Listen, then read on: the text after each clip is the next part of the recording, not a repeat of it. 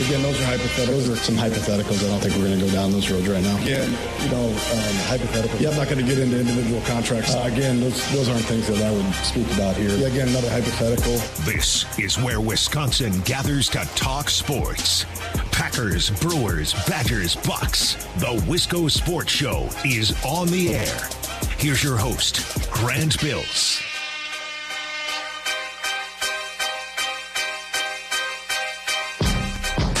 You know, I didn't really start preparing for the show today until about 5 minutes ago.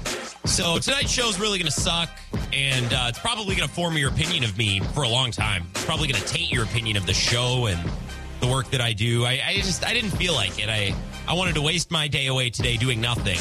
And then I rolled into work at about 3:30, and I turned the computer on, and I wrote down like 2 Post-it notes worth of things, and I'm not really ready at all for the show. Even though it starts at 4, I just didn't feel like preparing. I mean, I figured if baseball could wait to start negotiating until deadline day, then I could wait to start show prepping until 5 or 6 minutes before the show starts. This whole baseball thing is so stupid, and the worst part is I want to read about it, but Jeff Passan writes columns that take an hour and a half to read. Jeff, I'm sorry, I ain't reading that. It's too much, okay? And I know that a skill that we're losing as we move into the future and we consume more, but we spend less time consuming each thing is we don't read long-form pieces. Yeah, I know. It's too much, man. It's too much. Shorten it up. I want to read your column. It looked really good. People have been talking about it all day. I can't do it. Sorry, Jeff. I'm going to read Ken Rosenthal. I'll come back when you boil down your column just a little bit. Looks like we're going to have opening day moved back, although there was also a report today that said that the owners lose a bunch of money in April anyways when the games are played, so they want to get rid of April baseball, which is what I said last week. They said the owners don't want to start on time. Why would they? They're going to save money. It's just like 2020. This has been baseball talk, and that is all we're going to do today. We're not going to talk about baseball past this little rant on the intro. I did prepare all throughout the day because unlike baseball and the owners and the players, I actually do my job and I do it on time. And I'm a true professional and I won't let the fans down. Baseball fans are being let down. Fans of this show, no. They'll be more than satisfied by 6 o'clock tonight. Thank you very much. This is the Wisco Sports Show. My name is Grant Bills. I hope you had a great weekend. It was beautiful outside. Makes it easy. I got to do a little fly fishing yesterday. I had both a Supper Club prime rib and a fish fry this weekend. It was maybe the best weekend in a while. I don't know if anything's going to top that. Got to be outside, got to get some great food. I watched a little NASCAR yesterday, a little college basketball. Bucks on Saturday. That was a little bit of a bummer. What are you going to do? A lot of regular season games. We're going to talk about the Badgers and the Bucks and even the Packers. We're going to cover a lot of ground tonight before 6 o'clock, and I'm glad you're here to do it with me. You can give me a text or a call at any point during the show, 608-796-2558. You can follow me on Twitter. Tweet me anytime at Wisco Grant. We're going to do a little Packers. A little. And that Packers window, if you're really here for Packers talk, it's going to be like 4:30 to 5. Other than that, I want to talk hoops. I want to talk about Badgers basketball, and I want to talk about the Bucks. We're going to do a lot of Bucks stuff in the second half of the show. I want to start with the Badgers because the Badgers have been winning. The Bucks have been struggling. So we got to talk about that. I want to go about our Bucks conversation very delicately today. A lot of people are throwing a lot of opinions around on the Bucks, and I'm just like, we need to cool down a little bit. We need to have a discussion about how they're 500 in their last 25 games or so. Absolutely. They're getting whooped in third quarters. They're playing sloppy basketball. Yes, that's a conversation we need to have. But I need to be delicate about how we go about it, because it's going to sound like I'm ringing the alarm bell on the Bucks, which I'm not doing. We just need to have a conversation. That's going to come up in the second half of the show. And because I've had enough Aaron Rodgers for a while, I want to start with the Bucks and the Badgers. Both teams had a wild weekend. Bucks lost their second game in a row, although they were separated by 9 days of the All-Star break. But they lost by 3 to the Sixers going into the break. They lost by 3 to the Nets coming out of the break. So 2 one-possession losses, back-to-back games, both against Eastern Conference rivals. Badgers won at Rutgers, which is not a given. They've struggled playing at Rutgers the last couple of years. But more importantly for the Badgers, Michigan State beat Purdue. That was huge. That was on Saturday. And Ohio State beat Illinois on Thursday. Both of those results, huge for the Badgers' chances. They're now 1 win away. If they win at Purdue or win at home versus Purdue tomorrow night, then they're Big Ten regular season champs, which is insane considering where they were picked to start this season. For my opening rant today, I want to keep both the Badgers and the Bucks in mind. I want to talk about close games. This is a good topic. This is a great discussion point. Close games can be interpreted in many different ways. It's one of the more ambiguous sports topics, sports concepts out there, right? Everybody feels a little bit differently about a close game, a game that's decided by one possession, right? It depends on somebody's background and how they feel. Like if they're a more cynical person, they'll have an opinion on a close game. If they're more an optimistic person, they'll have a different view, right? It's very ambiguous. And not just in basketball, by the way. We're about to focus on basketball, but even in the NFL, think of the 2019 Packers. The 2019 Packers went 13-3, and they had a top seed in the NFC first round bye, and they made it a game away from the Super Bowl. But all year long, more smart numbers, analytics-based football fans were like, well, they beat the Bears by a touchdown, the Vikings by 5. They barely squeaked one out over Joe Flacco and the Broncos, right? They beat the Lions on a last-second field goal. They almost lost to Matt Moore at Arrowhead. They beat Kyle Allen in Carolina on essentially a goal line stand going into the bye. They beat the Washington, then the R-words, then the football team, now the Commanders. They beat that team by 5. They beat the Bears by a touchdown. They beat the Vikings, but they only scored 23 points. And again, beating the Lions in Week 17 on a last-second field goal. What's good about that team? Where is the amazing win? They had one good win, and it was against Oakland at home pretty early in the year when they were, again, still Oakland. So the 2019 Packers, a great case study in close games and how different people interpret them. Because a lot of Packers fans said, well, they're clutch, right? They're comfortable in close games. They know how to win close games. And then the other half of that argument is, well, they're getting lucky. They're barely squeaking by. So it's an awesome debate. Close games, really interesting topic. Now, the Badgers won by 6 at Rutgers on Saturday, which fits the possession narrative, right? This framework that we keep using. 2 possessions or less. So 6 points or fewer. In games decided by 6 points or fewer, the Badgers are 14-1 this season, which is unreal. That's like a once every 20 years a team will do something like that. We never see teams going 14-1 in games decided by 2 possessions or less. We never see 15 games in a season decided by 2 possessions or less. That is really rare in and of itself for getting the win-loss record 14-1. Now, fans of the Badgers, myself included, we'd say that's grit. That's a clutch gene. They're experienced, right? They're calm in big moments. They have great leadership. They got stones. They got kahungas. And that's accurate to a degree. You don't go 14-1 in games decided by 6 points or less without possessing some of those traits. A team that's not clutch and not good in tight games and a team that's not gritty doesn't just fall ass backwards into a lucky 14-1 record in close games. So this Badgers team does possess those skills, yes, to a degree. But there's also some luck, right? And if you asked a bracketologist that created algorithms and programs to rank teams automatically based on certain variables, they would probably weigh in differently about the Badgers. They would talk about the Badgers differently than us Badgers fans do, right? If you plug the Badgers into KenPom, I couldn't believe it today. I hadn't checked in a while. Wisconsin's 27th. They're behind Boise State, Murray State. They're behind Ohio State, who they've beaten. They're behind Iowa by 12 spots. They're behind Purdue, who they've beaten. They'll play again tomorrow. They're way behind all of these teams that they've beaten. They're really low in the KenPom, which is a computer-based numerical judgment system. You take all these variables and it spits out the results. So when you give this Badgers team to an algorithm or to a computer program, it's going to take in all this information and it's going to process it, beep, beep, beep, beep, beep, beep, beep, beep, beep, beep, beep, talk like that. And then it's going to say, hold on. A couple things jumping out to me, right? A really close win over Nichols. A really close win over Illinois State. A really close win over Penn State. A close win over Maryland. 2 close wins over Minnesota, right? You barely squeaked by, let's see. Rutgers, they won by 6. They're all these close games. Again, 14 wins this season. They're 14-1 in games decided by 6 points or less. Fans celebrate that. What a gritty team. And that's true to a degree. Numerical, computerized algorithms ding the Badgers for that. They said that's luck. And that's also true to a degree. But in my opinion, chalk it up to as much luck as you want. If you win the Big Ten title, which they could do tomorrow, I don't care. I don't care at all. You can tell me they're the luckiest team of all time. They get to hang a conference championship banner, so I don't care. And I doubt they do either. So the Badgers in close games been very good. Now, what about the Bucks? They've lost back-to-back games by 3 points, and it stings especially because one was to the Sixers and one was to the Nets. And those are two teams. They might see them both in the playoffs. I would bet money they'll see at least one.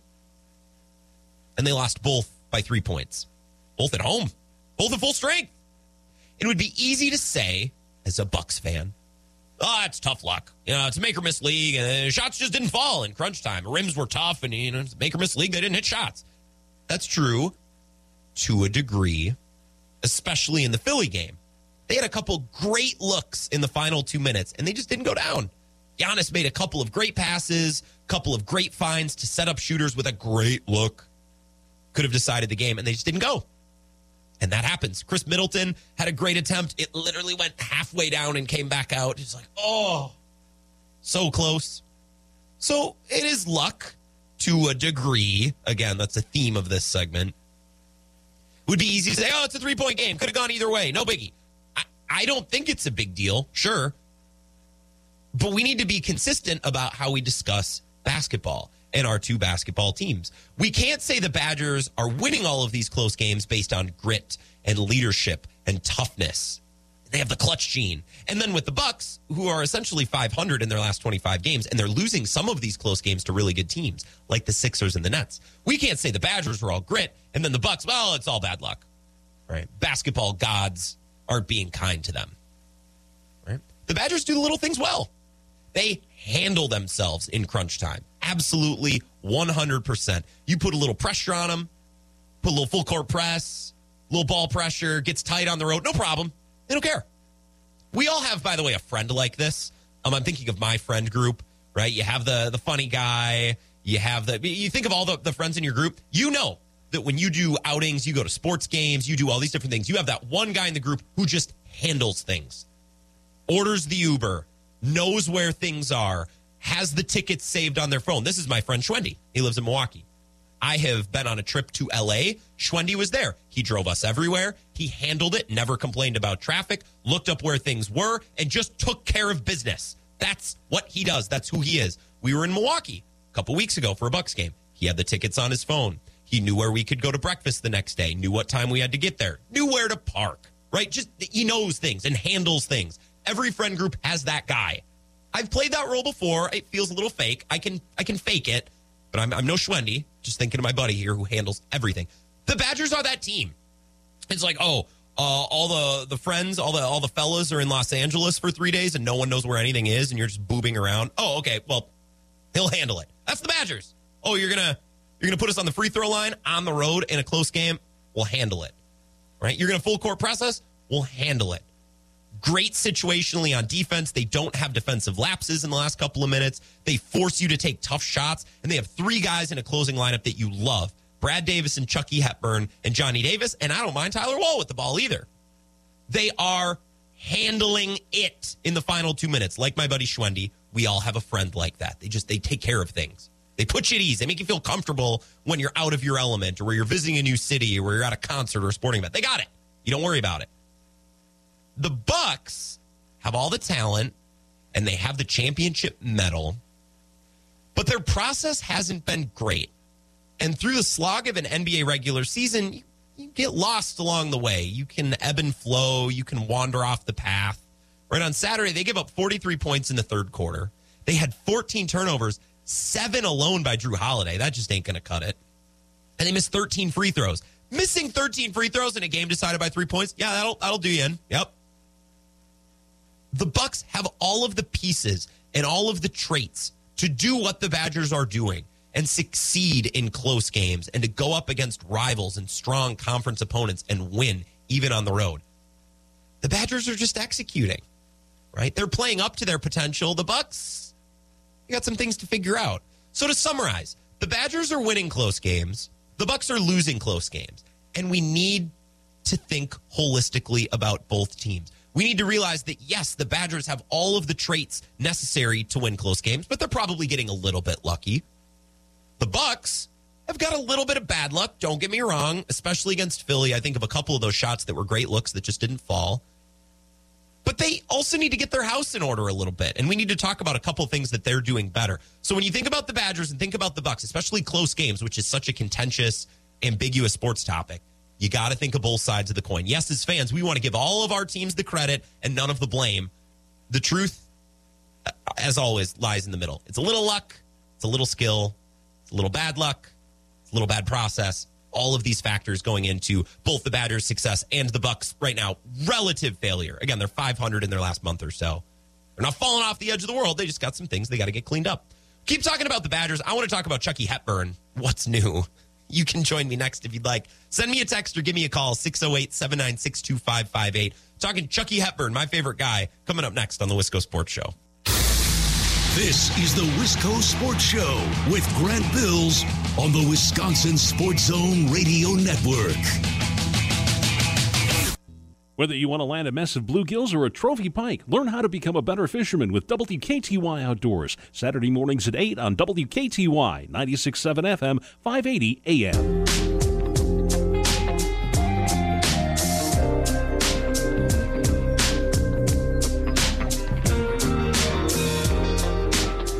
Wisco Sports Show rolling on. Going to talk Bucks in about an hour. Going to talk Packers here in about 15 minutes. A few texts on the Talk and Text line.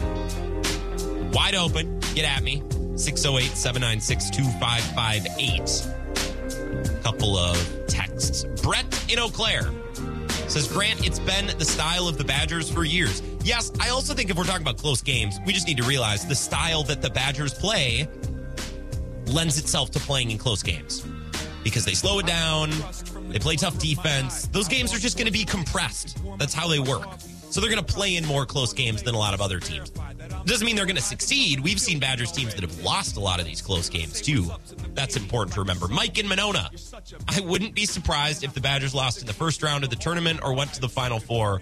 But, man, I've enjoyed watching this team this year. Job's not done, though. The tournament is a different thing. I want to make this really clear. If they lose in the first or the second round of the tournament, that doesn't mean this team was fraudulent.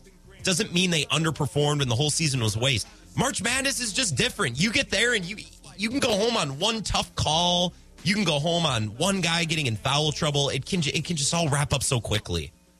That's why I like the regular season title. I like that that's coveted. I like that people take that seriously. Like divisions in the NBA. No one cares about divisions. No one cares about who wins conferences either. I kind of like that that's the thing in college basketball. There's a lot of good teams that lose in the tournament every year. That's just how it works. So if the Badgers lose early on in the tournament, we're not going to turn around and treat this team like a failure. Probably going to get a tough matchup, have a tough day, get some tough luck, and that enough. One of those factors, a tough matchup, a bit of tough luck, a bit of tough shooting, any one of those things individually can send you home. Hector on Alaska. I'm actually going to save this. This is a Bucks text. So I'm going to get back to this in a little bit, but I know what you're saying, Hector. We're going to talk more about that in the second half of the show. I want to talk about Chucky Hepburn because I don't know, because the day ends in Y, because I want to talk about him. I love him. My favorite take in the last couple of months, I don't remember the first time I said it. I just keep saying it again and again and again. He gets better every game. Every time I watch him, he's a better version of himself. And maybe that's unique to the point guard position because you're learning and you're doing so much. Where a point guard, it's easy to improve because you're gaining more control of the offense. You're gaining more control of the game. You're figuring out spacing and pacing. But Chucky Hepburn gets better every time I watch him. He does something that makes me think, I don't know if I've seen him do that before. Or, oh, it's good to see him take that next step. Right? I thought of him last night while watching Nebraska at Penn State, which is one of the worst college basketball games I've ever seen. Penn State is terrible. Nebraska is terrible, too, and Nebraska was blowing Penn State out. One of their guys was crying on the bench just during a timeout. They were getting beat that bad at home. I'm like, man, why am I watching this? We ended up turning on a movie. We watched The Revenant. Interesting film. That can be a different conversation for a different time. I took a picture of a graphic during the game last night. It was on Big Ten Network, and they flashed up 4 Freshman of the Year candidates, according to Jess Settles. Here are the 4. Bryce McCowens from Nebraska, who's scoring 16.5 points a game. Max Christie, who's scoring just under 10 points a game, Michigan State. Malachi Barnum, Ohio State, scoring 12.5 points a game. And then there's Chucky Hepburn, who's scoring just under 8 points a game with about 2.5 assists. And at first glance, it would appear that Chucky really doesn't belong on that list. Certainly doesn't have the volume stats of Bryce McGowan's or Malachi Barnum. Chucky's value and his worth to his team is so much deeper than his scoring or his typical volume stats. Like, he's not going to get close to a triple-double. He can have a couple assists a game, couple rebounds, couple of points, and he can have more on any given night, but his value is so much greater than his scoring, right? Nebraska's not very good, all right? Michigan State really hasn't been all that good, although they did get a big win this last week, beat Purdue. Chucky Hepburn's on a good team, and it's really difficult to be a young player who's trying to fit in. Like, look at the Warriors, right? The Warriors have Jonathan Kuminga. They have James Wiseman, Moody. Like, they have these young guys, and they're expected to come in and fit in and be mature. A lot of good players through the NBA draft are stuck on terrible teams. And it's like, all right, go out, score, do everything. Learn, figure it out. Have a lot of stats, pile up numbers. But then if you're a great young player and you're on a contending team, your role is a little different. And that's why Chucky Hepburn's numbers aren't crazy, jump off the screen. I said to my parents on Saturday night, because they came down to visit, I said, I think Chucky Hepburn might be the best or one of the best Badgers point guards ever when his career is done at Wisconsin. And I know what you're thinking. You're like, Grant, don't disrespect Bronson Koenig like that. No, I know. With all due respect to Bronson Koenig, my guy, Chucky's just that good. And this year is going to set him up perfectly for long-term success. Right, I'm going through his game log here, and I'm looking what he's scored game by game, and we'll kind of look at the more recent games. So let's go back to February 8th when they played at Michigan State. Remember, and then they won at the Breslin Center. Since then, he's scored 11 points, 7 points, 8 points, 10 points, 6 points, 13 points. I believe his season high, let me make sure I don't miss it, his season high is 15. He had that against Marquette 4 days into the month of December. It was a long time ago. His scoring isn't crazy. The volume stats aren't there. But the role that he plays on this Badgers team and the role that he's learning and figuring out as the season goes along and improving constantly, this role is going to set him up perfectly for long-term success. He doesn't have to score. He can here and there, and he has tough shot-making ability. And in the closing minutes, if Johnny Davis is drawing traffic and Brad Davison's shot isn't falling, they have looked to him, and they probably will continue to look at him here and there for big shots, whether it's a three-pointer, and he can shoot off the dribble in the mid-range or getting around the basket too. He's not going to have volume stats. Here and there, he'll chip in buckets, but he's learning all the other parts of being a point guard. And that's so unbelievably valuable. Oh, my God. Because next year, Johnny Davis probably isn't going to be here, and Brad Davis is not going to be here. So this team now becomes Chucky Hepburn, Tyler Wall, Steven Crowell. Well, now Hepburn's role looks a little bit different. Now he's going to have to score a bit. And I don't think he's going to be overwhelmed when his usage goes up and his volume goes up, because this year he's learning all the ropes of being a Big Ten point guard. How to protect the ball, how to pass the ball, how to get a feel for the offense around you. That's the thing a lot of people don't think about with point guards. And this is why Chris Paul is so underrated through long stretches of his career, is because Chris Paul understands when he needs to get somebody involved. Like, let's think of the Suns, right? Hey, Jay Crowder is hot. I'm going to keep looking for him. You know what? DeAndre Ayton doesn't have a touch on offense in a while. I'm going to look for him this next possession so he can get a bucket and then get fired up and stay engaged on defense and stay engaged on the offensive and defensive glass. We haven't got Mikal Bridges involved in a while. Why don't I look for him off a cut to energize him and to get him going? You're a conductor of an orchestra as a point guard, and you're pointing to the string section and the horns and the pianos in the back, and you're needing to do it all at the right time in the right moment, and that's so hard. That's why freshmen never start. True freshman point guards never start for the Badgers. They don't often start in the Big Ten period because there's so much going on. And Chucky can just focus on being a conductor. He himself doesn't have to pick up an instrument and also play along. Here and there, notes and little sections, but for the whole concert over the course of a game, he doesn't have to be a scorer. He doesn't have to get volume numbers and put up stats. That's so valuable. And I'm so excited for how he will be a better player moving forward because of the experience he's getting on this team and what he's learning how to do.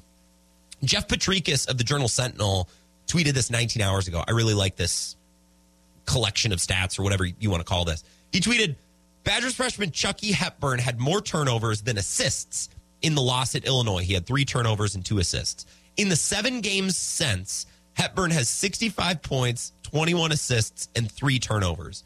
7 turnovers. 7 in a span of 232 minutes. He's a conductor. He's conducting the orchestra. He's pointing at the violins when you need to get the violins going. He's looking over at the tuba and say, hey, quiet down a little bit. This isn't your time. Brad Davison, your shot isn't falling. Instead, we're gonna go down to Tyler Wall. That's been working. Come on, give me more. He's pointing everywhere. He's conducting the show, running the production. And that experience is going to be so valuable when next year they need him to conduct the orchestra, but they also need him to pick up an instrument and play along. They're going to need him to score, too, when Johnny Davis is gone. And I can't wait to watch his progression as a player. But for right now, he is everything this team needs, and he's playing his role so beautifully. That's really important in basketball. Understand your role, execute your role. Chucky Hepburn is reading the room. He knows what the Badgers need from him, and he's doing a 10 out of 10 good job, and he gets better every single game. I'll take your texts on this, and we can chat a little bit. But coming up next, I want to talk a little bit about the Packers. Some fun things I want to talk about. An Aaron Rodgers take that came up on the morning show this morning when I was filling in. I think it's a good one, and I want to share it with you. And also, the Badgers are, not the Badgers, but the Packers are going abroad. We should talk about that, too, because that's kind of interesting. We'll do that next on the Wisco Sports Show. This is the Wisco Sports Show with Grant Bills on the Wisconsin Sports Zone Radio Network.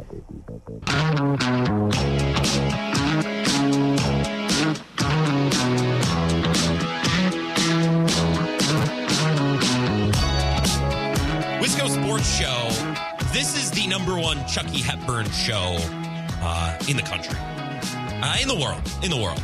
There's no show that loves Chucky Hepburn like this show. And honestly, there's probably not a show that spends as much time on Johnny Davis as we do, too. And also, you know what? While we're here, this is the #1 Bronson Koenig show in the country, too. We're just planting our flag on all of these different trademarks. A couple of texts to get to here. And remember, you can call as well if you'd like. 608-796-2558. I want to put a pin in this Badgers conversation in the next couple minutes here, but a couple of really good texts to get to. First, firefighter Greg. He says, I think Devin Harris was better. Oh, yes, he was. I'm being a tool. Josh at Sparta says, finally started watching Succession. Thanks for that one. Oh, they got a bunch of SAG awards last night, too. That was fun. Also, love watching Badgers basketball this season. Yes, it's been it's been fun. I don't know if there's been a team, at least a Badgers team, that's been this fun. I could say that last year's Brewers, save for a couple weeks here and there, were one of the most fun teams I've ever watched, for our local teams at least. Brian from Eau Claire, I love that you're talking Badgers. Keep it going. I'll do a couple minutes. We're going to get to the Bucks in the second half of the show, too. And then I'm talking to the other guy about The Revenant. I watched The Revenant last night because Penn State, Nebraska was just... that shouldn't have been televised. It should have taken it off the air. Take it off the air. Take it off the TV. That was horrendous. Nebraska's the worst team in the Big Ten, and they were spanking Penn State by 30. Just spanking. It was bad. And it was at Penn State, and I was trying to watch for the sake of the show, and I'm like, nobody cares if I watch this. I'm going to watch a movie. So we watched The Revenant. I do want to talk about the Packers for a couple of minutes. No Rodgers story. Nothing new there. Thank God. I'm glad. At some point this week we'll get one, right? We have to. The pattern has been we get a new story, we react to it, and then a day or two later Rodgers comes out and says that the story is BS. Media. Or whatever. Something like that. I'm glad we don't have to do that, at least today. Maybe Tuesday, Wednesday, Thursday. I'm sure it'll happen at some point. I had my buddy / former colleague / fellow alumni of UW La Crosse, Hunter Baumgart, was on the morning show today. I was in for Dave Carney, and he made a really good point. We got a little bit of a Mexican standoff going on here. It's like that scene from The Office where they all got finger guns pointed at each other and nobody's willing to make a move. The Packers are waiting on Rodgers.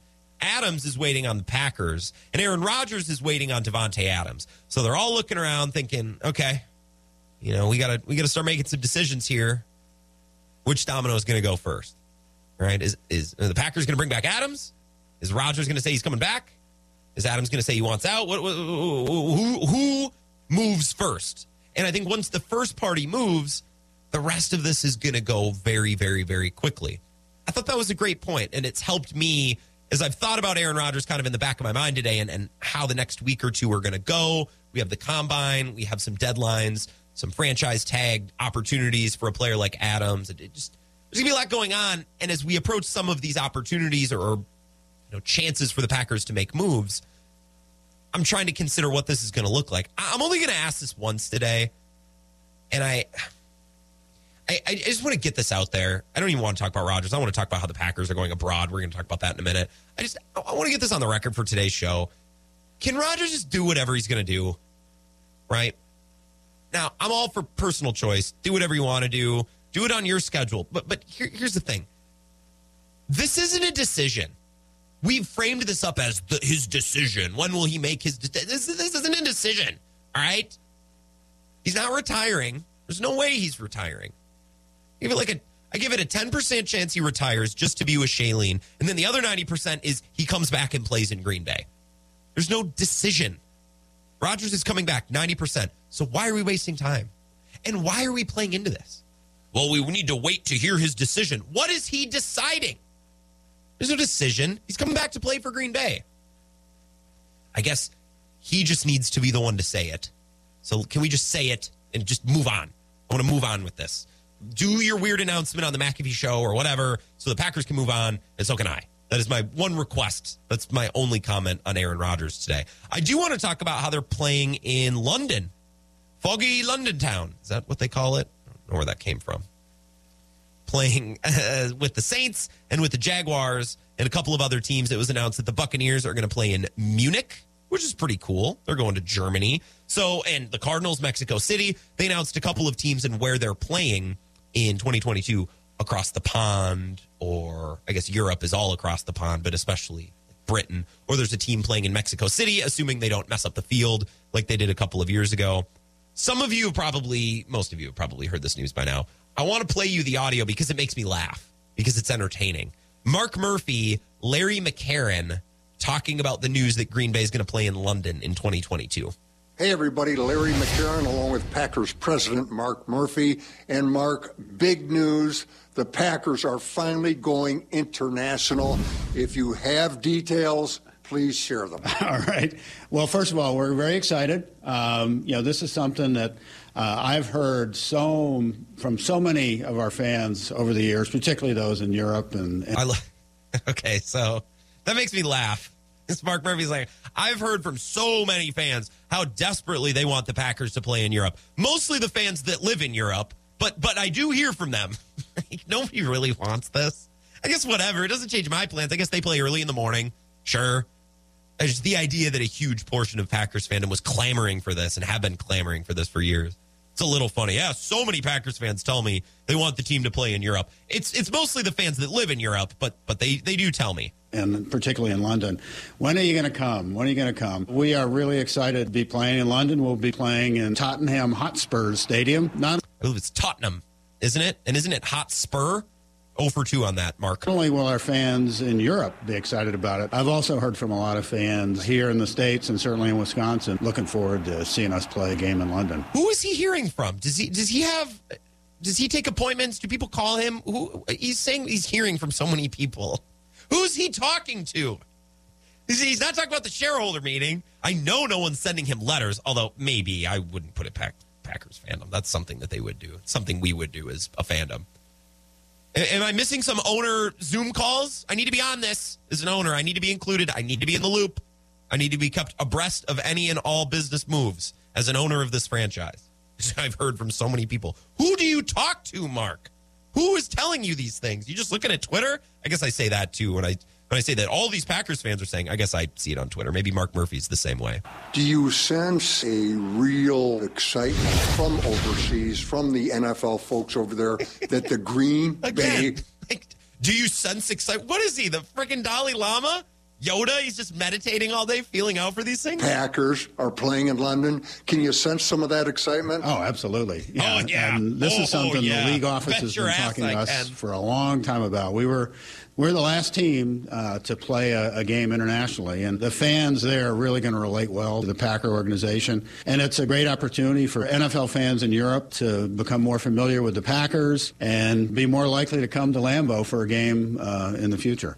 Opponent and date yet to be determined, but As far as the game goes, is that just all there is, but are there like events? Oh, yeah. We'll have Packers everywhere, pep rally. You and I will be doing pep rallies all over Europe. Make a lot of money. Certainly in London. And, a number of our coaches have been involved in international games. I know Matt played at least a couple during his coaching career prior to this. So we're working out the details of the travel schedule, but should really be exciting for everybody involved with the organization. On that note, football coaches and players to some extent are creatures of habit. No. How are they going to handle the change in routine? It is, well, the one thing you will probably have the bye the week after, so that makes it a little better. Yeah, well, coaches, you fly out on Saturday, you play. We're still looking at it, but probably head out on Thursday. And, it's the same for both teams, Larry. So, but you're right. Both coaches are creatures of habit. You're right, Mark. Yep. But I think this is for everybody. It's really special. And to have an opportunity to travel internationally is pretty exciting. That's true. I've never left the country. Maybe I'll go to this game. Although I don't even like traveling to Lambeau. That's too far. That's a big pain in the butt. You're going through the middle of the state. It's all back roads. I don't want to. Maybe Lambeau. I'd probably go to London. I'd probably enjoy the trip more. I'd rather fly, 8 hours across the way? Probably, what do we stop in Newark or LaGuardia or one of those fancy airports that you only hear about in movies, and then you go across the pond and it's 8 or 9 hours. I'd rather do that than drive to Green Bay. I'll be honest. I'd rather do that. Never left the country. Maybe I got an effort to go. Maybe we should get some friends together. I love Mark Murphy. Mark Murphy is one of my favorite people. I think he's the funniest guy ever. Here's why. He does an incredible job of giving you the impression that he's not very smart and that shucks, I run this small town organization and I'm just a simple guy. I played football in college, but I'm no businessman. I want to see a good product on the field and make sure these good, honest, hardworking Green Bay Packer fans and owners, they get a good product. That's all I'm here for. Oh, Larry, that's me. Oh my God, I love it. I love it. He plays a little dumb. He plays a little, simple. I'm an old-fashioned guy. You know how much money he makes off of us with this facade? And I don't think it's an acting job. It's just the way he comes across. But if you watch Mark Murphy, you'd be like, that guy's in charge of a football team? He's the one? He acts as the de facto owner? Yeah, he does such a good job leading you on thinking there's really not much going on up there. And, he's just a small-town boy running a small-town team. Meanwhile, he's raking in money off of you and me. They're selling pieces of paper that don't really mean anything other than that you're an owner, which means everything, but it doesn't get you any value. It's $300. Here, you stupid idiots, buy more of these. Oh, you already own one? Well, buy one for your kid because we're going to make it seem like we'll never sell again, even though we will because it's free money. So we're going to do this stock sale, and we're going to make it sound like it's the last one we're ever going to do. And all you suckers are going to buy stocks for your kids because you're addicted, and you're going to buy it. I just think it's hilarious. I think Mark Murphy has this figured out.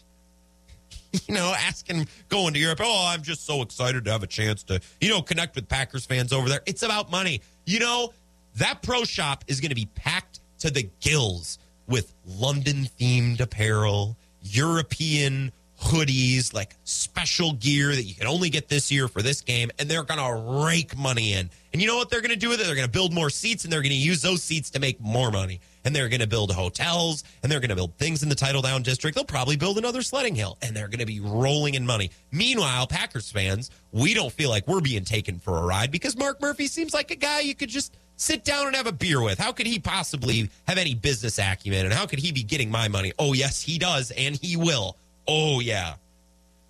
And I'm not saying he's lying to us or he's being some kind of snake. The Packers have nailed this. They have all of us convinced that they're just this small town, mom and pop organization. And, things move a little slower in Green Bay. And, we're a simple brand of professional sports. No, they're not. Oh, God, no. No. They are taking our money in hand over fist, and we will keep giving them money because we know no other way.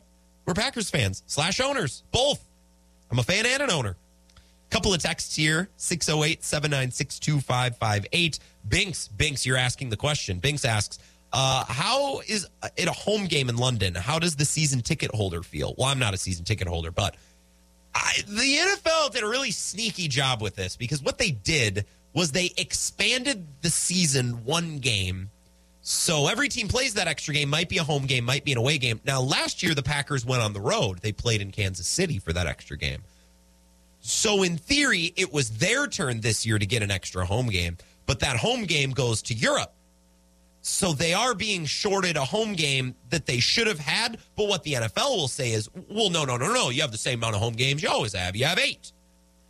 Yes and no. Yes and no. See, everyone's sneaky. Mark Murphy's sneaky. Roger Goodell and the NFL is sneaky. Everyone is sneaky about how they're doing business. That's why the NFL makes so much money, and that's why baseball is sitting around with their thumbs up their butts right now, not knowing what to do. Let's take a break. We'll talk a little bit more about this. We're going to get back into basketball after 5 o'clock. Also, did you see Mike Zimmer? Did you see that story today?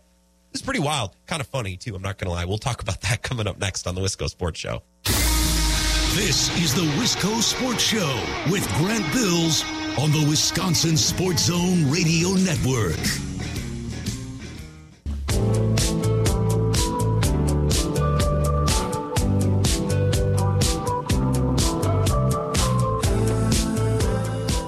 Wisco Sports Show. My name is Grant Bills. My Twitter is @WiscoGrant, and I just tweeted this kind of as a joke, but the more I think about it, I actually kind of believe this. I tweeted, if I'm going to go to a Packers game this season, it honestly seems less tedious to fly to London than it does to drive to Green Bay.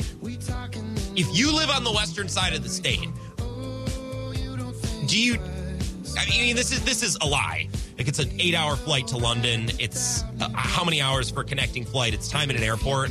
I feel like I would suffer more the 3.5-hour drive through cranberry country to drive to Green Bay than I would do suffering in an airport. I like airports. I can sit there and have headphones and no one bothers me. I'm not doing any work. I'm just chilling. Maybe I can get some overpriced Chick-fil-A. That sounds nice. There's not a Chick-fil-A in La Crosse. Actually, there might be. I think they built one in Onalaska, but it's so far away. It's on the other side of Onalaska. It's a whole ordeal. I honestly think it would be less tedious to fly to London than it would be to drive to Green Bay. And I'm only slightly, 10% kidding. I actually think I believe that. Packers, anyways, the point of this is they're going to London. Kelly in Barneveld texted in and says, can't wait to see the tailgate high tea parties in London. What do you mix with tea to get drunk? What do you put in there? Do you mix anything with tea? Like, we put whiskey and coffee or brandy and coffee. Is there a tea that gets you drunk? Like, we have, what other hot drinks do we have? A Tom and Jerry. Although I realized this last Christmas season, I know a lot of people that had never heard of a Tom and Jerry or had a Tom and Jerry before. That was a little surprising. I kind of felt like the weird one. I didn't like that. Is there a hot drink in London that gets you drunk? Tea. I don't think they do coffee over there, which is kind of weird. Tea just kind of tastes like dirt water, but it's warm, so I enjoy drinking it. Yeah, what do they drink at a London tailgate? Really quickly before we get back into basketball, and we'll do that after 5 o'clock, I want to talk more about the Badgers and more about the Bucks, especially the Bucks when we get to around 5:30. But while we're on the NFL, I wanted to mention really quickly, did you see the Mike Zimmer story today from Chad Graff? I'm going to read you this excerpt. Mike Zimmer spent part of his last weeks as Viking head coach bemoaning the team's situation at quarterback. The veteran defensive guru had made more of an effort to get the best of Kirk Cousins in 2021, conducting weekly meetings with the quarterback for the first time in their 4 years together. But toward the end, it became clear to those within the building that the head coach-quarterback relationship hadn't blossomed the way many hoped it would before the season, according to sources. I think we all expected Mike Zimmer to blossom. Expecting Mike Zimmer to blossom in anything, it just seemed like a dumb expectation. Zimmer complained openly in coaching meetings about Cousins, and some of Zimmer's top lieutenants echoed the same sentiment. I love how he called them lieutenants. That's funny. Zimmer didn't feel the quarterback made enough winning plays, that he didn't take the necessary shots to help lead the Vikings to victory, and that he didn't help elevate his teammates. Vikings fans. I have friends that are Vikings fans, and I see a lot of Vikings fans on Twitter. The vibe that I always get, or from a majority of Vikings fans, is that Cousins isn't the problem. The problem was Spielman. The problem was Zimmer. You can have more than one problem. Kirk Cousins isn't that good. He has great moments. He can have great games. You're never getting to a Super Bowl with that guy. I like Kevin O'Connell. I think he will 100% get the best out of Kirk. Absolutely, yes. But every postseason, I hear Vikings fans saying, well, Kirk Cousins could have done what Matt Stafford did this year. Well, then why doesn't he? Make the playoffs first. Just get there. As a wild card. And I know they did a couple of years ago, but I'm saying every year. Stop going 500 and not even sniffing the playoffs with the likes of the Bears and the Lions in the NFC North. It's not like Kirk is losing in NFC Championship games here. They consistently, more often than not, miss the playoffs. And Kirk has had a bunch of good coaches. I just think Kirk might kind of suck, guys. And not just in football ways, but Zimmer refused to meet with him for 4 years. He only started having meetings with Cousins until 4 years in. When he had to, Kirk might just suck. A quarterback's personality is huge. We talked about this with Rodgers. When a quarterback is the brain of the entire team, personality traits matter. Quirks matter. Disposition matters. Cousins is just so passive when he's asked about certain decisions, or why did you use this timeout here, or why did you guys not go for this fourth down? He always deflects. He says, you'll have to ask Zimmer. I don't make those decisions. Dude, don't tell me, I don't know, I just work here. You're the quarterback of an NFL team. You need to have a little bit more to do with decision-making. You need to be more accountable to decisions and things that's going on with your team. And Kirk has always just seemed to me content to show up, play the game, whatever the result might be, put his stats up, get his paycheck, and that's as far as it needs to go. He's a very savvy businessman. He's done so well for himself. But in terms of winning, Vikings fans, don't think that this is all going to change just because you got rid of Zimmer. Cousins is a huge part of the problem, even if he wasn't the problem this last season. Let's take a break. Bucks and Badgers coming up next on the Wisco Sports Show.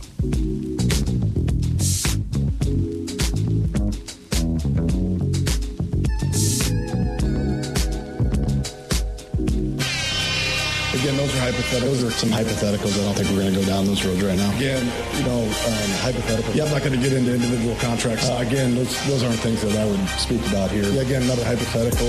This is where Wisconsin gathers to talk sports. Packers, Brewers, Badgers, Bucks. The Wisco Sports Show is on the air. Here's your host, Grant Bills.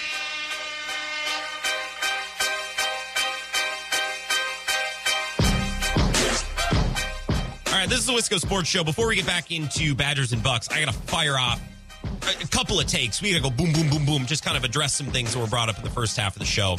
I said that I watched The Revenant last night for the first time. Not really sure how to feel about it. It was good. I don't know. I got a text here that said, how did DiCaprio get the Oscar over Tom Hardy? He was the better performance. That's a good question. I don't know. The bear attack was brutal. Is it because he ate raw meat? I'm kind of against giving actors awards just because they went through brutal things for their role. Like, you should get an award because you had the best performance, not because you ate raw buffalo ass meat or whatever. I also asked in the first half of the show, what do you mix with tea to get drunk? Trish says British tailgate might serve Newcastle Brown. Of course, Beef Eater's gin. That's a good answer. That's a good answer. Put it on some serious kidney pie and fish and chips. Trish, do you frequent London? It's pretty in-depth. I'm jealous. Duck with a classic Wisconsin answer. He says just mix everything with Tito's. That, I like that. That seems like a good idea. And I'm not even that big of a vodka guy. And I'm like, yep, I'd be down for that. Okay, did we cover everything? Okay, I think we did. I think we're all caught up. This is the Wisco Sports Show. Like I said, my name is Grant Bills. Twitter @WiscoGrant. The talk and text line has been quiet, which always kind of worries me, because when the talk and text line's too quiet and we're not getting calls, that means I'm doing something wrong. I'm either saying dumb things, people are tuning out, or maybe I'm too right. Maybe I'm just right and nobody has anything to add. That's what I'm going to choose to believe. 608-796-2558. You can give me a text or a call at that number. I'd love to talk about whatever. For the next couple of minutes, I want to talk about the Badgers and the Bucks. We're going to do a deep dive into the Bucks at 5:30. We need to get some things out in the open with the Bucks. This week seems like the week where everyone decided that they're now worried about the Bucks. Every podcast I listened to, every sports show I saw, all of the tweets from all the radio hosts and TV people are like, "It's time to worry about the Bucks?" ? It's like, did I miss some sort of secret meeting where we all decided that this was the week we're going to start debuting our anti-Bucks takes? If so, I'm sorry. I didn't see it on my schedule. I'm going to do my own spin on the Bucks concern that's coming up in about a half hour. I want to start with Bucks and Badgers. Both teams had a great weekend. I shouldn't say great weekend. Interesting weekend. Interesting. Not great, interesting. Bucks lost to the Nets the other night, who were without Kevin Durant and without Ben Simmons. That's the second loss the Bucks have had in a row by 3 points, both to Eastern Conference rivals. First loss was to the Sixers going into the All-Star break. Next loss was the Nets. Both felt very similar, both kind of concerning. Badgers won at Rutgers on Saturday. Not a given. Rutgers is a tough place for Wisconsin. They've struggled there the last couple of years. But more importantly, on Thursday, Ohio State beat Illinois and Michigan State beat Purdue. Now, with that win at Rutgers, with some help from Big Ten friends and colleagues, Tom Izzo and whoever, Thad Matta still doesn't coach at Ohio State, does he? Who's coaching Ohio State? I don't even know. They got a little help, and they took care of business at Rutgers. I think between the Bucks and the Badgers, the topic that I've been thinking about today, close games. I'm thinking about close games. What does it mean to win a game by 3 or to lose a game by 3 or to lose a game by 1 or 2 points? This is such a great topic, right? Because everyone has a different take. If you're a Badger fan and our team wins a close game, it's because they're awesome and they're cool and calm and collected and they're well coached and they're detail oriented and all of these things. Now, if you're an analytics guy, you might say, well, if you win a lot of games by 1 score, you're lucky. It's luck. It's variance, right? And there's a million different positions on the spectrum of how to interpret a close win or a close loss. Think of the 2019 Packers.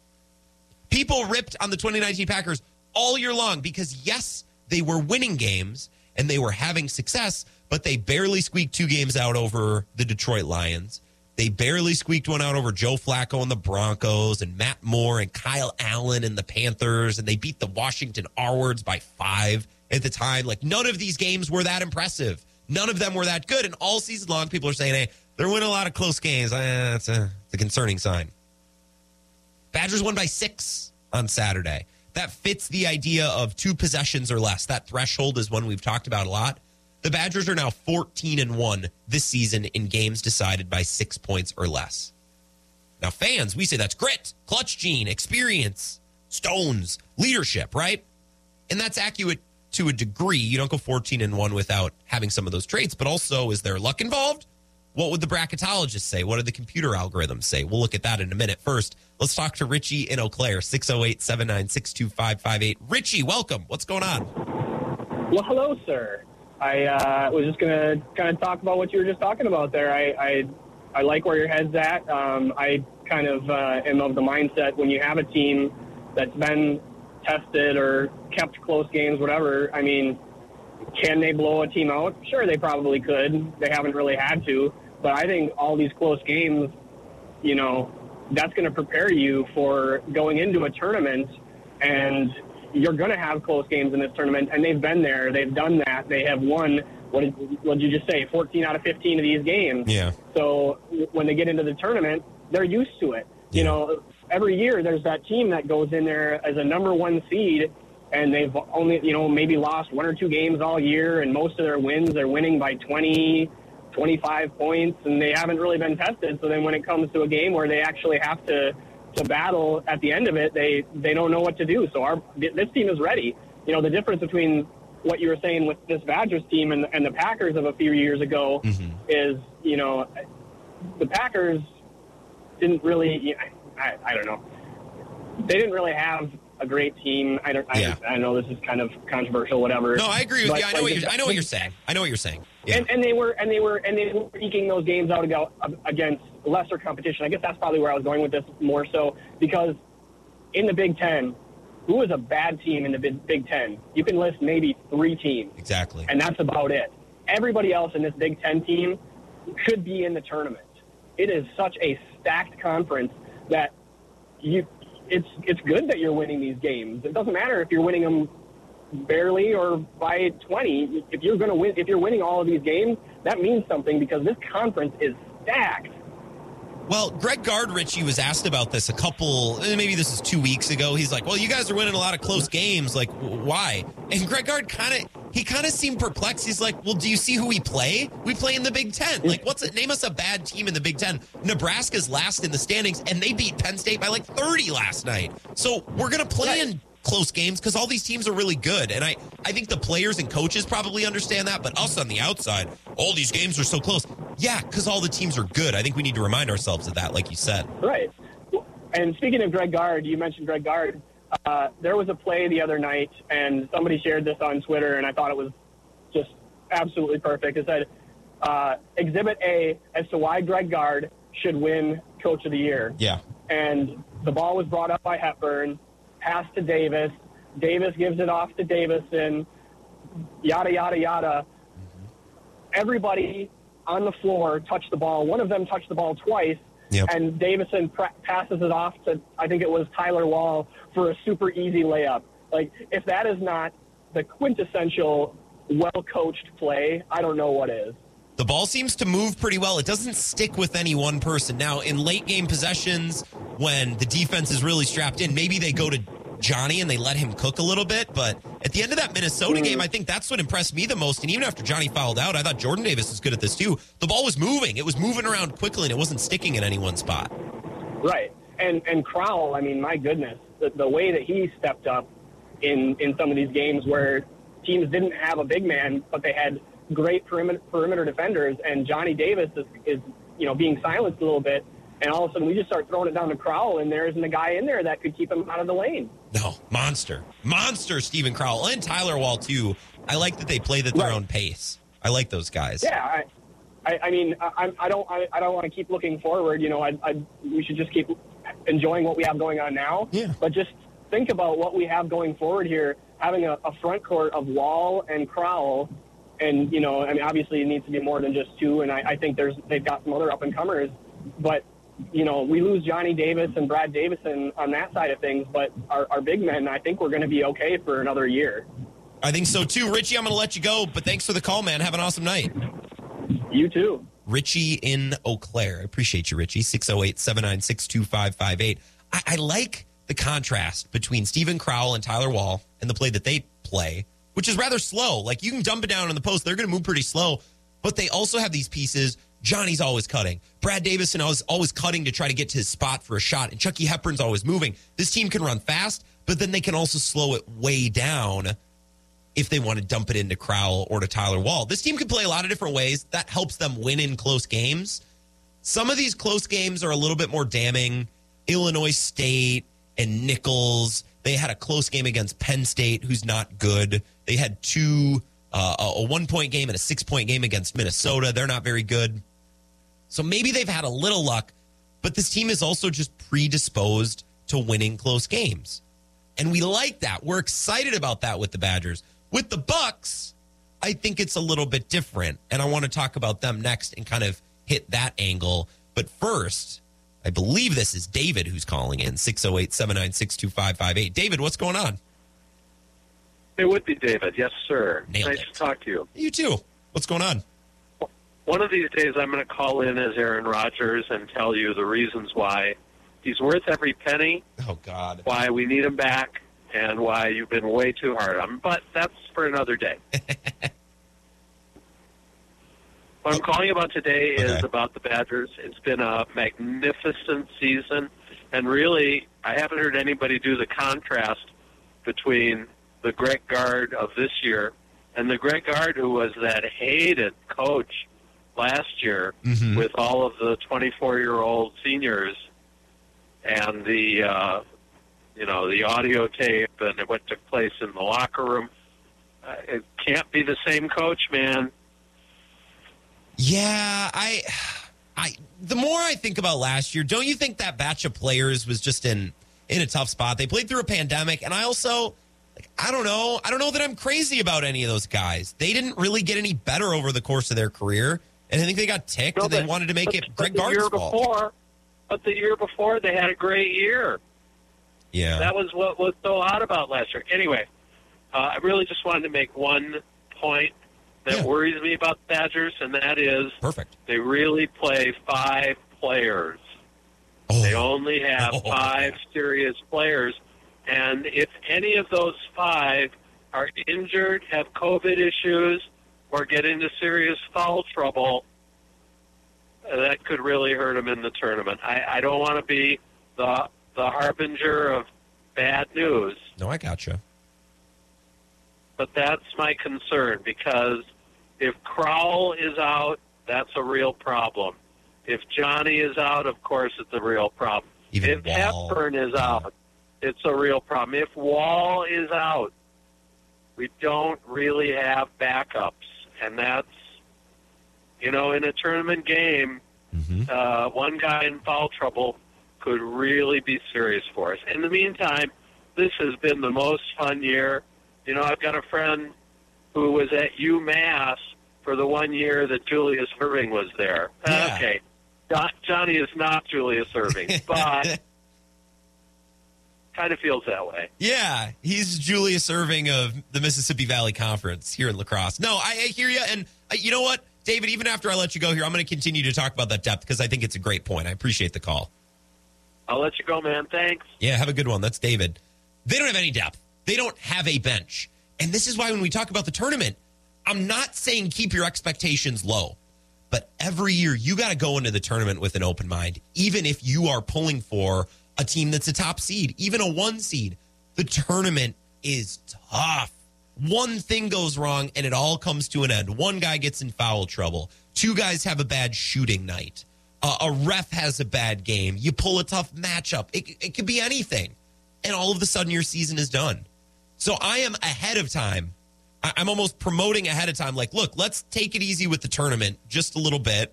I'm excited for it. I want to talk about it. We look forward to March Madness. But you can't judge a season really based on tournament success. Like, if they lose in the second round, you can't look back and say, well, that was all for nothing. That's not really how college basketball works. And it's kind of a bummer way to think about the season because you have all these months of really fun games and fun stories, and then you lose to, I don't know, Texas Christian, and you're like, oh, what a waste. Well, that's a bummer of a way to look at sports. Dave is in Monona. Dave, good afternoon. Welcome to the show. What's up? Hey, buddy. Hey, David. There's only one pessimist who calls this show. So get off my yard and stop being so negative. He did kind of say, like, I don't want to be negative. He was just mentioning it. You would never go to such lengths. You'll just be outright negative. First of all, when you start out a comment like that, your comment has no value. Me, I just call you an idiot because I know you're an idiot. All right, well, then I appreciate that. No, and before the Badger comment, the Tito thing. If you're not using lemonade, you're not a real man. You're a sissy. So it's lemonade with the vodka. Come on. I mean, you went to school of lacrosse. I made a living off that up there. What are you doing to ask these people for whatever they're using? Tito's. It's lemonade. Tito, you could put Tito's in a lot of things. I was asking about Tito's because they're going to play a game in London, Dave, and I want to know if they have a type of tea that gets you drunk over there. Don't get me started on it. You're right. Before I go, Mark, you're a gentleman about Mark Murphy. It's a money grab because after Friday's stock sale went to hell, and now $50 million out of the local economy. He has cost those all those individuals in that valley. They are going to be irate with him. But anyway, that's for another day. Yeah, Badger basketball. David hit on something. They really only have, I call it 6.5 players. Mm-hmm. But the big thing is they currently play under a group of officials who know each individual styles, what their weaknesses and strengths. When you get in the tournament, though, you might not get those Big Ten officials. That's my biggest fear. If you don't get a Big Ten official in one of your games, you get something to Southeastern or whatever, and they call the game different, we're going to be in a lot of trouble because after you get down to 6.5 players, every time you got to bring in Ben Carlson, oh, God help me, Lord, but he's not great. That's what's going to kill him. I think otherwise, if they stay out of foul trouble, this team has shown they can win up. Well, I think it's a damn positive here. It makes me crazy. It's okay. I like it. This team is so good on the road, and depending on how the brackets turn out, they're going to play in Milwaukee, and then possibly Chicago. They got a shot to get. As far as the Bucks stink. Like I told you for Saturday night, they stink because of one reason: rim protector. They don't have one until the big dog gets back. Until the big dog gets back, this team's not going to win. I'm afraid they're going to be out in the second round. Dave, can I run a Bucks take by you? A Brook Lopez. I want to talk about Brook Lopez for a second. That's his name, Lopez. Yeah, I couldn't think of his name. Tell me if this makes sense. So Brook didn't play a whole lot for them in the playoffs last year. They liked to go smaller, but I think over the course of an 80-game season, you just want a dude on your team who's big. Like Brook Lopez makes the other team work harder. Like rebounding is hard, and finishing at the rim is hard. And even if Brook doesn't score 20 a night or get a bunch of rebounds, I think there's value in just having a dude on your team that's just big because you make the other team work harder, right? He dominated. Yeah. Some of those games he dominated when he was in there, and teams had to alter their shots. But the Bucks came back. I'm telling you right now, this team, because they suck at free throws, this team's got 5 players. Mm-hmm. After their 5 players, They don't got a rim protector, and who's and you get to play Philadelphia, and you got Atlanta, and God knows you got Brooklyn, and you got the inside game of Miami. They don't play defense inside, and it's going to suck because I'm a big Bucks fan. But okay, that's enough positivity. That's right. I got to think of something smart ass. Well, I really don't. So I'm going to have to hang up and pout. Yeah, have a good night. Don't be miserable the whole night, Dave. Okay, there you go. Thank you for the call. That was weirdly one of your more positive calls. 608-796-2558. The Badgers, I think we have a good read on. I said this on the morning show this morning. We got an idea of who the Badgers were in December. And we're like, all right, so they play above their weight class. Johnny Davis is a stud. Chucky Hepburn's really good. And that's just kind of been proven. We have the Badgers figured out. The Bucks, I think we need to talk about them with a little more nuance. And I don't want to make this about me. If you've watched the NBA in detail for any period of time, I think there are certain experiences with other teams that you can look back on from the last decade and apply to the Bucks. I'm going to try to do that coming up next. The Bucks are not playing well right now. They're 500 in their last 25 games. But I think this conversation has to be a delicate. We have to go about this the right way. And it's my goal that we can do that coming up next. Wisco Sports Show back in 3 minutes. This is the Wisco Sports Show with Grant Bills on the Wisconsin Sports Zone Radio Network.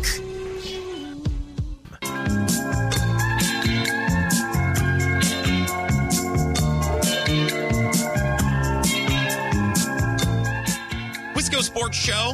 My name is Grant Bills. Hope you had an excellent weekend. I'm arguing back and forth on the text line with people about The Revenant and takes about that movie, which I watched last night for the first time. Great. You can text and call 608-796-2558, as Josh has done. Josh is in Menominee. Josh, welcome. What's up? Hey, Grant. How are you? I'm swell. I had a great weekend, and I feel excited to, at some point this week, absorb another Aaron Rodgers story. I can just feel it coming. Oh, you know it's coming here pretty soon. Yes, it is. Hey, I wanted to call and follow up. I re-listened to the Edmund Fitzgerald episode podcast on Sunday. I had a cup of coffee and listened to it, and man, it was just as good. I was listening to Little Gordon Lightfoot yesterday. Not the Wreck. The Wreck, I need to be in a certain state of mind, which I am most of the time, but I was listening to some of his other stuff on, it was yesterday morning. Well, I was drinking coffee as well, funny enough. Hey, there you go. Yeah, I was pretty happy that I got that shout out. I got a little distracted on my Packer take, but that'll happen. We're always distracted. A little take on, I guess today we were talking about the Badgers, and I just got to thinking, when you look at close games in football and basketball, I think they're completely different. In basketball, there's so many possessions, right? Mm-hmm. So, I mean, let's say you have 100 possessions. You're going to execute at, whatever, 50, 60, 70%. When it comes to football, what do you get? 10, 15 possessions? So you have to be much more crisp. So if you're playing a lot of close games in football, that's kind of a sign of, weakness or depth. I know you talk a lot about wide receivers and depth in all these areas, and that just shows that you're not able to execute at a very high level. And you're giving possessions away, where you see the Packers a lot of times they'll come out that first drive or second drive and they'll run the ball, and then just miss a route, and then they got a punt. Where when it comes to basketball, close games, show that grit where, we're coming into the last minute and a half. The Badgers have proved that, they'll find a way to get that bucket, hit that big shot. It shows more confidence because there's so many more possessions, that you don't have to be perfect, but they've shown that they're really good down the stretch. And, that plays come tournament time. What I noticed on Saturday, you talking about shot making.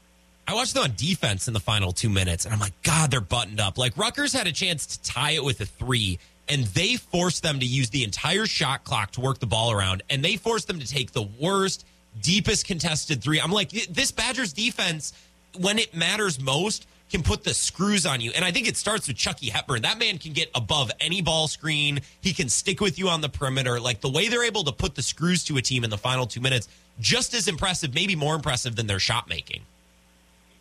Right. Yeah, no, totally agree.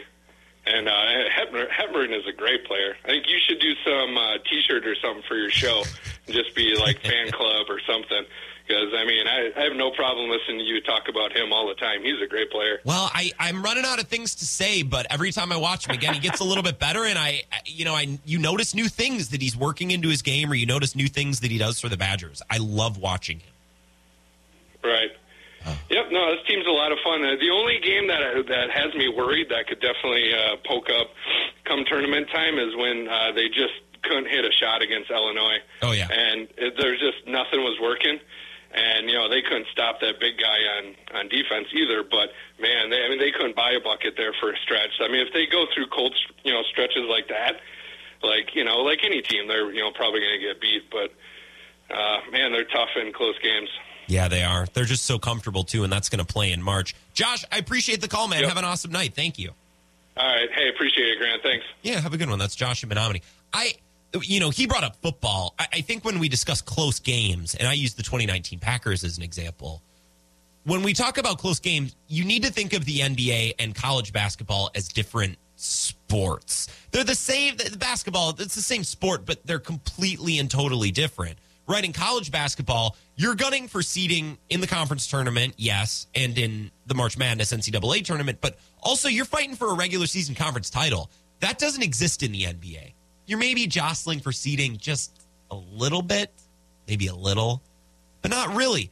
The whole regular season for the NBA and for the Bucks, especially for contending teams like the Bucks, it's all one big audition and practice and preparation period for the playoffs. That's all it is. That's all it is. And yes, you need to win enough games to stay in a good seeding and to make the playoffs. Absolutely. But it's one big practice period, and it's a lot less intense, and you need to watch it differently, and we need to talk about it differently, and that's what we're going to do coming up next. We need to be careful about how we discuss the Bucks right now, because it would be easy to go overboard. Let's talk about the Bucks and this little bit of a slump, struggle, whatever you want to call it. They're struggling right now, and we'll talk about that coming up next on the Wisco Sports Show. The legend lives on from the Chippewa on down at the big lake they call Gitchagoo. This is the Wisco Sports Show with Grant Bills on the Wisconsin Sports Zone Radio Network. Where they said never gets up or dead when the gales of November come early. I'm back on my BS. I'm also back on the show. This is the Wisco Sports Show. My name is Grant Bills. Twitter at Wisco Grant. If you want to text or call, go ahead. 608-796-2558. Super easy and quick to reach me there. I want to talk about the Bucks. It's fascinating to compare the Milwaukee Bucks right now to the Wisconsin Badgers because the Badgers are winning every close game. They're 14-1 this season in games decided by 6 points or less. So 2-possession games, they're killing it. They're 14-1. I think they're 12-2 away from home this year. They're winning on the road. They're winning in tough circumstances. Sometimes it's close. It's not always pretty, but they find a way. And Badgers fans, myself included, we say they're gritty. They're tough. They have great leadership. Right? I keep mentioning that they have 3 guys I love late game. If Johnny's got the ball, I'm happy. If Brad Davison's got the ball, I'm happy. If Chucky Hepburn's got it, I'm happy. I know all those guys have been there before. They're calm, cool, collected customers in the clutch. They can hit big shots, and they all make their free throws. I don't even mind Tyler Wall with the ball. This team's got good options in crunch time. Greg Gard's been there, and this team just plays cool-handed. And I love it. Now, there's also some luck. You got to be a little lucky to win 14 games in one season by 6 points or less. It's just how it works. Now compare the Badgers to the Bucks, who have lost back-to-back games by 6 combined points. They've lost each one of their last 2 games, one to Philly, one to Brooklyn, both by 6 points, both at home. In the game against Brooklyn, no Kevin Durant, no Ben Simmons. Frank Madden, Locked On Bucks, tweeted this. This puts it into perspective how they're struggling. The Bucks are 12-12 since January 1st, despite 15 of 24 games being at home. They're closer to the play-in than the 1 seed with the toughest schedule remaining. They'd have to go 10-1 in the next 11 to match last year's 46-26. That just kind of frames it. Now, I'm not saying the Bucks are bad. I'm not saying that something is wrong with this team. That's not what I'm saying. This Bucks team might win the East in a few months. This Bucks team is very, very good. But right now, relative to expectations and for the matchups they're playing and where they're playing these matchups, they should be winning more games. They should beat the Sixers at home. They really should beat the Nets at home, especially when the Nets are minus Kevin Durant and Ben Simmons, and they just offloaded James Harden. Now, the Bucks could still sweep Brooklyn or Philly in the playoffs. I don't think they will, but they could. My point is, things could be very different in a month and a half. Things could be different in a week and a half. But right now, things are not going well for the Bucks. Not going great. And recently, they've picked up some bad habits. This is what I want to talk about today. This is what I want to base our Bucks conversation around. Giannis always talks about building good habits. It's a reason I love Giannis. He pays attention to the little details and the process behind success, not just the result, right? He's not just looking at a season saying, well, we didn't win the title, everything's a failure. Or looking at a season and thinking, well, we won a title, everything was perfect. Nothing is ever perfect. Nothing is ever flawless. There's always ways to improve. There's always ways to learn. And Giannis looks underneath and looks under the hood and really looks at a season or an individual game to see what makes it tick, right? Talking about building good habits, even in games that they lose. Here's Giannis the other night. We just gotta keep playing better, keep playing together. At the end of the day, we gotta build good habits. I'm going to keep saying good habits until the end of the season because that's what it is. Today was a game, as I said, that there was a time that we built good habits. We came back to the game. We moved the ball. We knocked down shots. We got to the free throw line. We defended really hard. But we got to do that for 48 minutes. We got to do that in the third quarter. We got to do it in the fourth quarter. We got to make more baskets than the other team so we can win the game. We got to get stops. But it's not just the third quarter and the fourth quarter. You got to do it for 48 minutes. You got to do it throughout the game. For contending teams, of which the Bucks are, the reigning champs, the regular season is really just a long practice period. It's a slog. It's something you need to wade through. It's a work week. You know how you feel on Sunday night when you're lining things up for the week and you're looking at your schedule and you're writing things down and you're getting prepared? That's how opening night of an NBA season feels. It's like, all right, here we go. We're going to navigate the first 2 months. And then we have a landmark around Christmas where there's the Christmas Day games. And then we slog through January. We got the All-Star break. And then it's really quick down the stretch from the All-Star break to the end of the year because the second, quote-unquote, half of the season is much shorter than the first. So they're planning it out, and they're thinking, okay, we need to manage minutes this way and manage playing time this way. And if your knee is sore, maybe you get a night off here and there. It's a really long practice period for teams that are contending and teams that have championship aspirations or teams like the Bucks that have won championships. It's a lot of time, months and weeks for teams to nail down rotations and nail down scheme. But at some point in the regular season, you got to figure it out. You got to get it nailed down. I figured out. The Bucks know what they have to do. There's no discovery period. They're not trying things offensively and defensively to see what their strengths are. They know their strengths and weaknesses. They know where they're good and where they're bad. They know, for the most part, what their rotations are. They need to get it nailed down. They need to get it perfected, right? So think of the things that the Bucks have been doing incorrectly. Turnovers. Drew needs to be better. We were talking all the good things about Chucky Hepburn need to be true of Drew Holiday. He needs to feel out the offense around him, realize when one person needs to get the ball, or realize when he needs to take over offensively when he gets a good matchup. I have no doubt that Drew can be way better. He had 7 turnovers on Saturday. I can't wait until February, or it's February now, excuse me. I can't wait until March and April as the season goes along to watch how Drew Holiday kind of fine-tunes his playing, especially as players come back from injury like maybe George Hill or Pat Connaughton. I can't wait to watch Drew Holiday get better and get more dialed in because he needs to. And he can't wait until the playoffs. By that point, it's too late. He needs to get dialed in. And I'm excited to watch him do that, hopefully. Bucks have been terrible in the third quarter. I don't know if that's just an energy and an effort thing.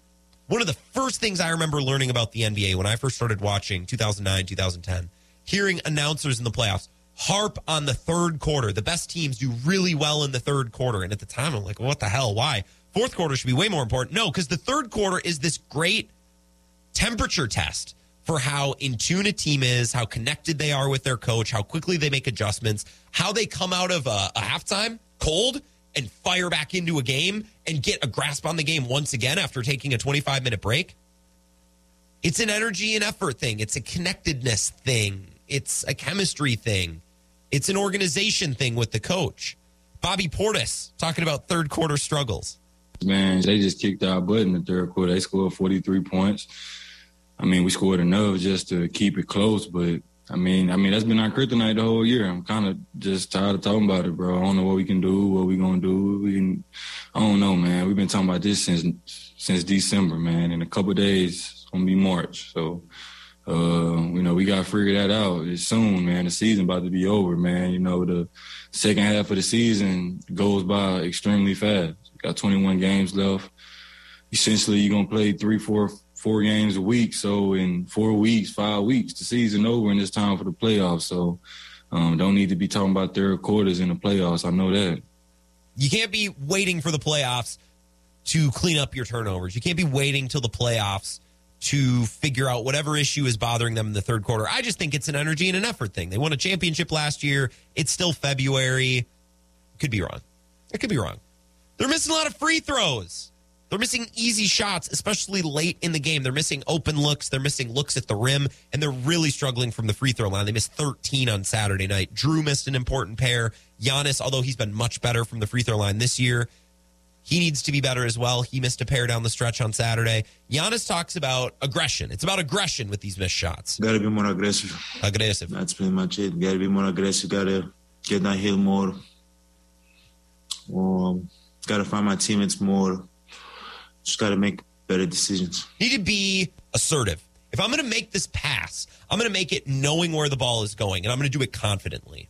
Right? Drew Holiday had a couple turnovers the other night where I'm not sure he was really fully believing where he was passing the ball. He just kind of passed it to pass it. I'm like, dude, if you're going to pass somewhere, pass with, conviction. Yeah, to make it sound way more real life important than it actually is. Pass with conviction. If you're throwing a bounce pass to Chris Middleton, throw that friggin' thing. Get it in there. Don't short arm it like Rodgers to Aaron Jones. Like, I'm going to throw it out there, but I don't want to overthrow him, so I'm going to underthrow him. Like, no, zip that thing in there. Be aggressive. Be intentional. Be decisive about everything. Every single thing. Aggression. If you're going to make mistakes of aggression. Don't make mistakes of omission. Don't make mistakes because you're going to soft toss the ball in there. You're playing scared. Be aggressive. Turnovers are a matter of the game. They come from being aggressive. If they're aggressive turnovers, they're okay. Now, I'm not going to take a stance here and say the Bucks are going to be fine. Or say, they look for a second-round loss to the Heat. Nothing is decided yet. There's so much regular season left. And Giannis agrees with me. Or I guess more specifically, I agree with Giannis, probably. We don't know if we're going to be fine. We don't know if we're going to be good. We don't know if we're going to be bad. Like, we don't know. We can't predict the future.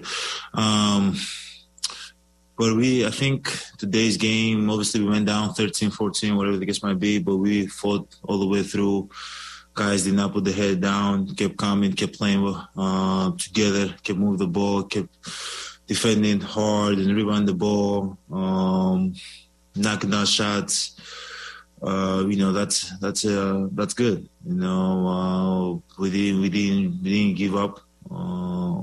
We played for 48 minutes. It didn't went our way. We missed a lot of free throws. We didn't execute down the stretch as well.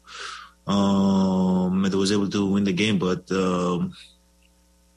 leaving this game, obviously, you have a bad taste in your mouth. But at the end of the day, we did some good things that we can carry over to the next game. But if we're going to be good, 20 games from now, in 30 games from now, whatever the case might be, May, June, we don't know.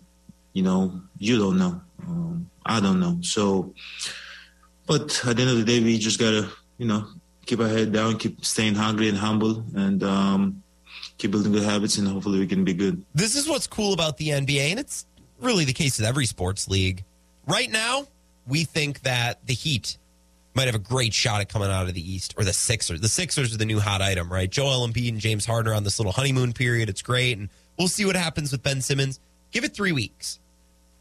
Give it 6 weeks, right? And I would bet money that things feel different. Maybe not for the Bucks, maybe not for the Sixers, but some things will feel different, right? Things will change. And that's why I love how Giannis approaches this. He's like, I don't know if we're going to be okay. I don't know if we're going to get hot. I don't know if we're going to be able to flip a switch. I don't know. And Giannis, through admitting that, is basically saying, this isn't predetermined. All right? We got work to do for the next month and a half, right? It's our goal. It should be our objective to figure these things out and to be better. I can't guarantee that we will. I don't know. That's up to us. That's up to the work that we do. And a lot of people last year faulted Giannis. What did he say? He's like, I don't know if the playoffs are going to be different this year. I don't know. We'll have to see. And people are like, well, that's not a very confident way to approach it. It's not about confidence.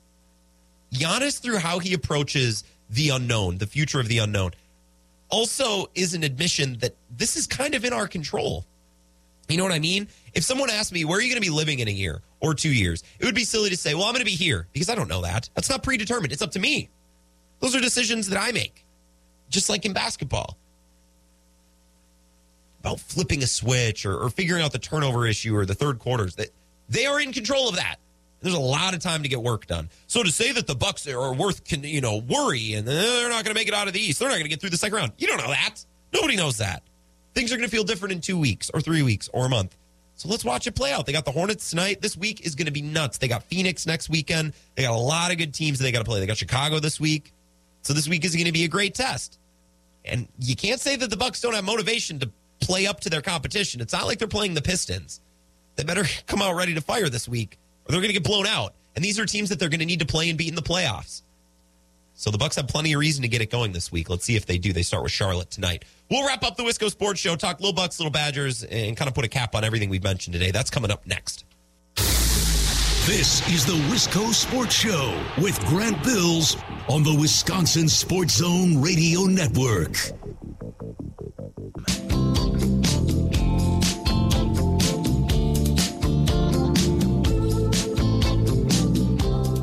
Final segment of the Wisco Sports Show. My name is Grant Bills. Tonight's been fun. Covered a lot of ground with the Badgers and the Bucks. Little Packers as well. The movie The Revenant also came up. I quit watching Nebraska-Penn State last night.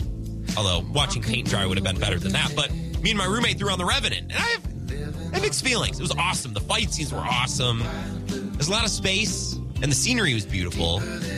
I just, 2.5 hours of scenery. It's a lot of scenery.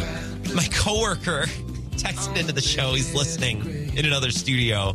And he says, I saw The Revenant hours after the Blair Walsh missed field goal. That's my relationship with The Revenant. And I'm like, okay, yeah, I get that. Because Packers fans, if you think of all these playoff losses, you can remember exactly where you were for all of them. You knew who you were with, what you were sitting. In some instances, I remember what I was eating. Just brutal. I watched The Revenant hours after the Blair Walsh missed field goal. That's my relationship with The Revenant. That's brutal. That made me laugh. If you have any last-second thoughts, give me a text or a call, 608-796-2558. The talk and text line, Twitter @Wisco Grant. I got one more take about the Bucks, and this is just something to think about, something to chew on, because I'm not sure if I believe this or not. Talking about how the Bucks need to get better at this and that and get buttoned up here and there. And I don't think it's worth worrying about this Badgers team. Oh, I'm worried about them. I'm concerned. Well, don't. It's a waste of time. They have a month and a half to get dialed in, to tweak, and to figure out all of these different things they need to improve on and get ready for the playoffs. They got time. And it's not as simple as flipping a switch, but I think that's a lot of times how we abbreviate it. Can a team flip a switch? I think whether or not you believe the Bucks can get this on the tracks and be okay and go on a playoff run again probably tells me what you think of Giannis. Because LeBron, doesn't matter what happened in the regular season. His teams were ready to go, and he showed out and elevated one in the playoffs. Same with Jordan.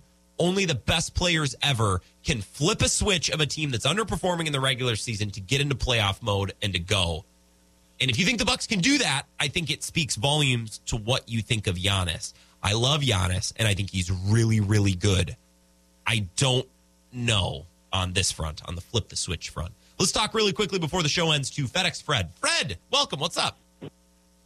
Hey, Grant. I heard you this morning on the morning show on my way into work, and I heard you were great. Oh, thank you. I loved your appearances there all last weekend. This morning was a nice surprise to hear you on. Oh, thank you. But you were talking about baseball for about a hot 5 minutes, and then you said you were done with it. Yeah. And I tried calling in on that show, but I was too late. Baseball has lost a fan in me, and that was my favorite sport to watch. And I think you said it best this morning. It's now happened 2 out of the last 3 years of these negotiations. And I get it. People deserve to get compensated for doing a job. But at a certain point, it is the easiest sport to field and do something with. Like you said, all you need is a ball, a stick, and 4 bases. Yep, that's it. It's simple. That's it. It's simple. And these owners and these players are doing a great job of deterring fans from, A, wanting to go to a ballpark anymore, and B, sit at home for 5.5 hours to watch a baseball game. What I don't get is why are they overthinking this? Why are they making this more complicated than it needs to be? That's what bugs me. I think that's the $1 million question that everybody has asked for every labor negotiation in baseball. It's so weird. And to me, no, go ahead. I cut you off. To me, it's annoying. And then I just heard your take on the Bucks and the Badgers. Yeah, I don't know if Giannis is that player that can flip the switch. Yeah, in playoff mode. Because I don't think anybody else on that team has it. I mean, he might be, though. We keep underestimating how great Giannis is. And I mean, would you be shocked if they get into the playoffs and then Giannis just cranks it up and everyone follows him? I wouldn't be shocked. No, I wouldn't be shocked. But I'm not 100% positive he can do it. Yeah. No, you can't bank on that. They got a lot of things they need to improve before the end of the season. They can't just bank on Giannis lifting everyone up when the playoffs start. Yes. You can't expect a 40 points a night game out of Giannis every night in the playoffs. No. You just can't. No. Not until the finals. And then not until the finals. And then the Badgers. I don't know what to say about this team, but holy cow. What a team. Yeah.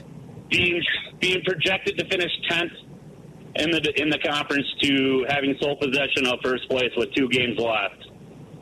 I don't know how you don't give Greg Gard Coach of the Year, and that's it. Yeah, I'm with you there. Fred, I got to go, but I appreciate you getting in here at the last second. Thanks for the call. Thank you, and have a great day. Yeah, have a good night. That's FedEx Fred, 608-796-2558. Tomorrow, I'll probably talk about the Bucks. They play tonight. This will be an interesting test. If they come out and look great, that would be a great step in the right direction. More on the Badgers as they will chase a Big Ten title tomorrow night, too. That'll be fun to talk about. Wisco Sports Show back tomorrow at 4. Can't wait to talk to you then.